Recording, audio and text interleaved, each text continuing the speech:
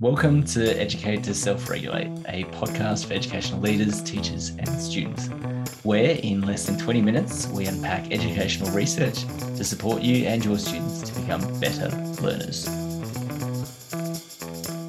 Gosh, it has been ages. Nice to see your face. You too, mate. It has been a while. I was thinking about it, and it's probably been about 5 weeks since the last time we spoke, and a lot has happened in that time. Yeah, I just realized actually our listeners have been on Zoom with us right now, so they won't be able to see your face, but he looks well and rested, guys. So you'd be happy to know that as we near the end of the school year. A very long year. What's been happening, mate? At school at the moment, what are we doing? Preparing to go to Canberra. There's nothing like preparing to take 67 students through an airport and away from home for a week. For a lot of them, it's maybe the first camp that they've ever been on because they wouldn't have gone on one since year three. So stress levels are peaking at the minute, but it will all be fine once we get off the tarmac in the airport, and it'll be really exciting as well once we get there. I'll be in Canberra, but won't actually get to see you. The listeners don't know Shai actually lives there, but our camp is planned with military precision, so I don't think our paths are going to cross. Program, Rory, that's devastating, but I'd say, okay, I understand. You're 67 year six students probably don't want to hear from me, so I understand that. What else has been happening? A couple of really nice things on a personal front. I got awarded a fellowship in school to some professional development next year in the area of instructional coaching. So I was very, very happy about that. It was a goal I'd set myself for next year, and I was really happy to achieve it. And then randomly enough, a second positive thing in the academic space, I logged on to my university emails to sort out my graduation tickets and found out that I got a chancellor's commendation letter for my scores in the last 30 units of my master's degree, which was totally unexpected because I've never won or got an award like that before. So I was chuffed. Well, congratulations, mate, on multiple fronts. That's very exciting news. Feel like I'm kicking goals, and I know that you've been kicking a few yourself. So what have you been doing? I survived the TEDx Canberra experience, and at some point, hopefully in the near future, the video will be released and I'll be able to share it with everyone who's listening and yourself. But it went well. I've sort of walked away feeling pretty satisfied with my performance. Yeah. Was there a prompter? I didn't actually ask you this. Was there a prompter for you? No, so there was a screen, obviously, which was a mirror screen of the presentation, but Okay. no teleprompter or anything like that. It was all memorized. Wow, that makes it extra impressive. Yeah. So if you could sum up the experience in one word, how would you describe it? I feel like the word epic comes Yeah. to mind. It was huge on many layers. I've written about this and blogged, and my recent newsletter went out about kind of digging deeper into this, and it challenged me on multiple levels. But I believe that in challenge we get our greatest growth. So I'm now relishing all that growth, I think. I actually read your newsletter last week where you've reflected upon strategies that helped get you through what was obviously a really challenging thing to prepare for. I haven't actually mentioned this to you at all, but I love the way that you broke down the experience, like the preparation experience, into 5 usable strategies. I think that'll be really helpful for anybody that's preparing for any kind of public presentation, whether it's like a best man speech or whatever it is. If you're performing any public speaking, make sure you sign up to Shai's newsletter and go back and check that one out. Cheers, Matt. And we often talk about strategies here under the umbrella of self-regulated learning. And I took my identity as a learner into that whole experience into TEDx Canberra. And I was constantly thinking about how I was self-regulating that learning process throughout the whole experience. And that included developing my knowledge of new strategies to help me bring about my success in that experience. And so it was only fair in the reflections that I was like, oh, well, I've developed some of these strategies that some of them were new and some of them not new. We always talk about explicit strategy instruction. Yep. I was like, how can I make these strategies explicit for others who might benefit from it? And have you got one that maybe you didn't know before that you felt like that was something that really helped me and I maybe didn't anticipate that it would? Yeah. Converting nervous energy into excitement was something that I when I was digging into the fear of public speaking and I was reading up about different strategies, most of them were pretty, I guess, expected. And I was like, okay, I kind of know that. I'm not finding they're really helping me, but yeah, simple reframe of I was aware of my nervous energy and, for sake of a better word, like my anxiety around public speaking.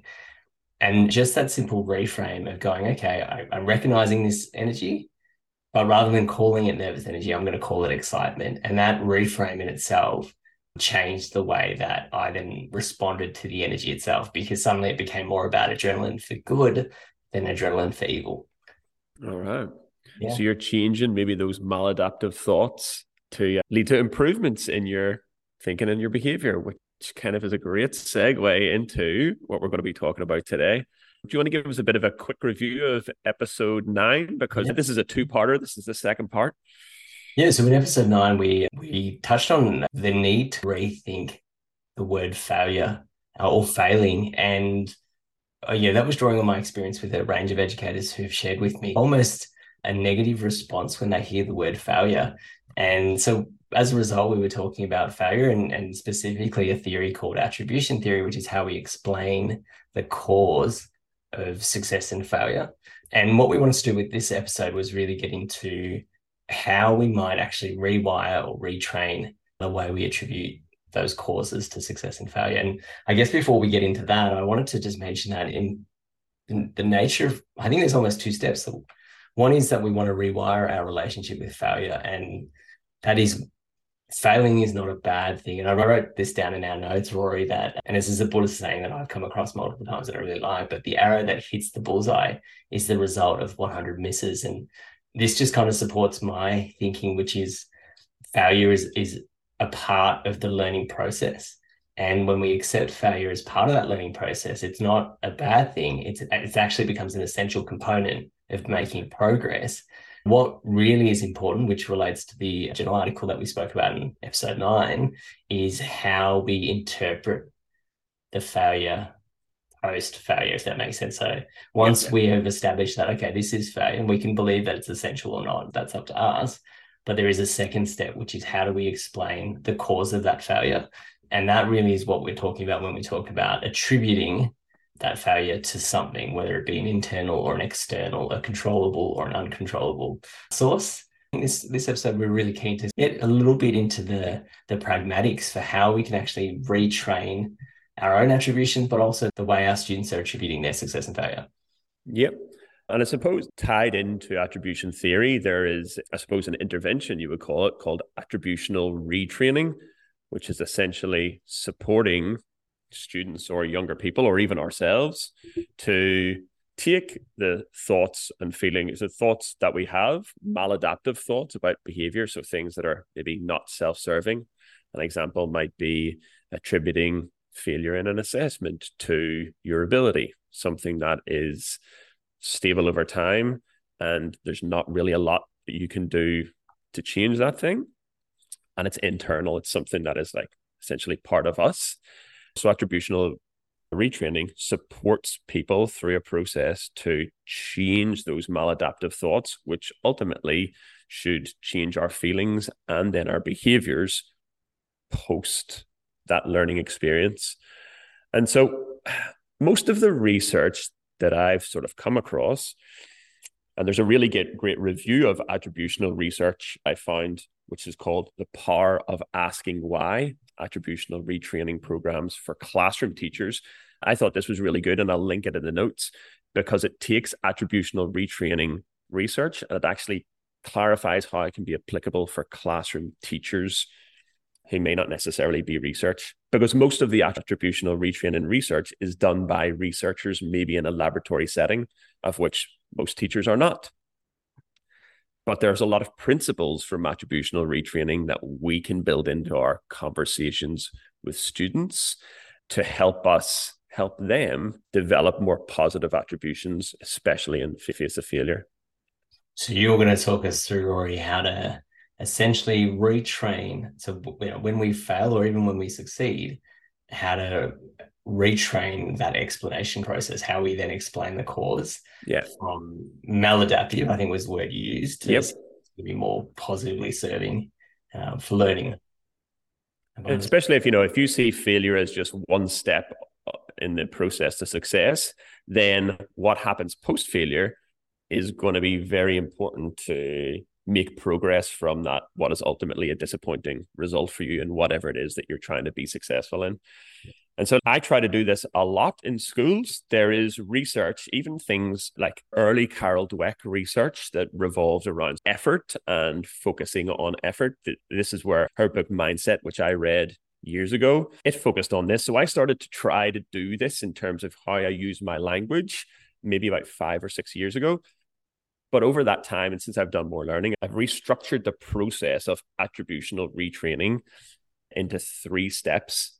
And if I have it as 3 steps, I can apply it in different subjects and different instances, depending on how I need to use it, if that makes sense.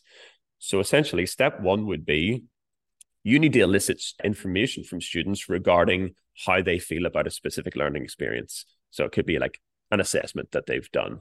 That can happen in multiple ways. You could have a learning conversation, or if you don't have time to facilitate the learning conversation, you could do a reflection, 2 or 3 specific questions that all students have to fill out. And they might be questions around like, how do you feel about your result? Why do you think that you achieved this result? And so it applies for people who've been really successful as well. You get an insight into how they're thinking about the experience that they've just had. And then if you want to even start getting them to think about what to do next, you might ask another question around what learning behaviors or strategy could you use to make improvements in the future? Now that's taking it 1 step further. You're not just eliciting the information at that stage.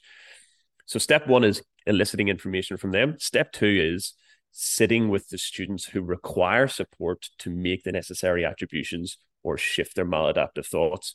So you almost have to act like a coach in that instance. And that might be where you highlight areas where effort could have improved the outcome that they had. Effort is a really broad term, I think. And so you could have things like attentional focus. You can apply extra effort there. Time commitment, how much time you spent working on something. Seating choices is a big one in primary school. So where you sit and how you then use your time when you're sitting in that spot. And even things like home learning completion. Did they do all of the tasks that they needed to do in order to learn the required material? And so identifying ways that they can exert more effort, or even strategy choices that they can make, like, oh, did you check all of your calculations in maths? Or did you reread and edit in writing? That then, step 2 starts to turn into like a goal setting sequence where you're suggesting things that they could do in the future in order to be more successful. So they've attributed to a controllable thing, and then they're deciding that that's the thing that they're then going to work on as a goal. Can I clarify, Rory? I'm going to use the university context just because it's fresh in my mind. I've got a university student who's just got a distinction on an assessment. Yep. And for this particular student, a distinction is a fail for them. So just keep in mind that a distinction might be a success for one. But for this particular student, they've interpreted the distinction as a fail for them because they actually wanted a high distinction and they didn't get it. So my first step is to elicit how they're feeling about it. So okay, I might say to the student, hey, so talk to me, what's making you upset about this distinction? And they're saying to me, Shai, my teacher didn't explain the instructions correctly. What's my role then? I'm not their teacher in this instance, let's say, but their teacher didn't explain the instructions properly. So then you would automatically be skipping to step 2 here, which is, like you're identifying what the attribution there is to do with something that is outside of their control. You could take that back into their control and encourage them or ask them what they could have done about it in that instance. So if you're a student, what could they have done in that instance? Yeah. So in that moment, they're blaming their failure, their perceived failure on an external source, right? The teacher, which, as you mentioned, is outside of their control. And so it sounds like what we're trying to do in this conversation is to help them go from outside of their control to inside their circle of control. It's like let's refocus them on what they could have done during the learning process and what they might do moving forward during the learning process to make sure this doesn't happen in the future as well. In which case it might be seeking clarification of instructions against marking criteria. It might be asking peers even. So help-seeking behaviours outside of the teacher as well, just for that clarity. I know in some universities you're allowed to submit drafts, so maybe, again, bringing it into your circle of control, submitting a draft and getting feedback on that if you can, things like that. Sometimes you even need to drill down further into being really explicit as in like, how could you make contact with a university professor if you wanted to? Because someone then might say, oh, well, I don't know how to do that. Yes. So you're constantly getting to drill down further and further and further until there is a layer of accountability, which they can then accept, I suppose. So it sounds like at the essence of attributional retraining is we're trying to change that interpretation of failure or success from uncontrollable causes to controllable causes. Yep. And ideally from relatively stable causes to unstable causes, meaning that they're things that we can change. So they're not just things that are in our control, but they're things that we could change that are within our control. And that's at the heart of what we're trying to do with our learners, is to rewire that interpretation. And I think in order to rewire, I have then what I would consider to be step 3 that I do with my students, which is like really valuable for younger students, which is if you're trying to shift attributions and they start to do things that are more positive based on the attribution, like they exert more effort or they use a better strategy in the future, that you start to highlight that to them where that's been successful in order to get them to repeat that thing. So if they've been successful and they've spent a bit of extra time or they've chosen a better seat, then you can highlight the academic achievement, if any, that has come from that, and start to ask them about how it makes them feel. There might be some pride associated with that, with just like the affective, the feeling that comes along with it. And that can often be useful to continue to exert that behavior. And then you can make further positive attributions off the back of that. It's time, Rory, for On the Reg. And I want to quickly just get a sense from you, just an example maybe for how you're self-regulating the way you attribute success and failure in your own life. I'm going to keep mine very brief, but I'm currently preparing for a half marathon and I am really trying to log, being very particular about my training that I'm doing. I'm following a program. So that could be a strategy, I suppose, managing my heart rate to a T.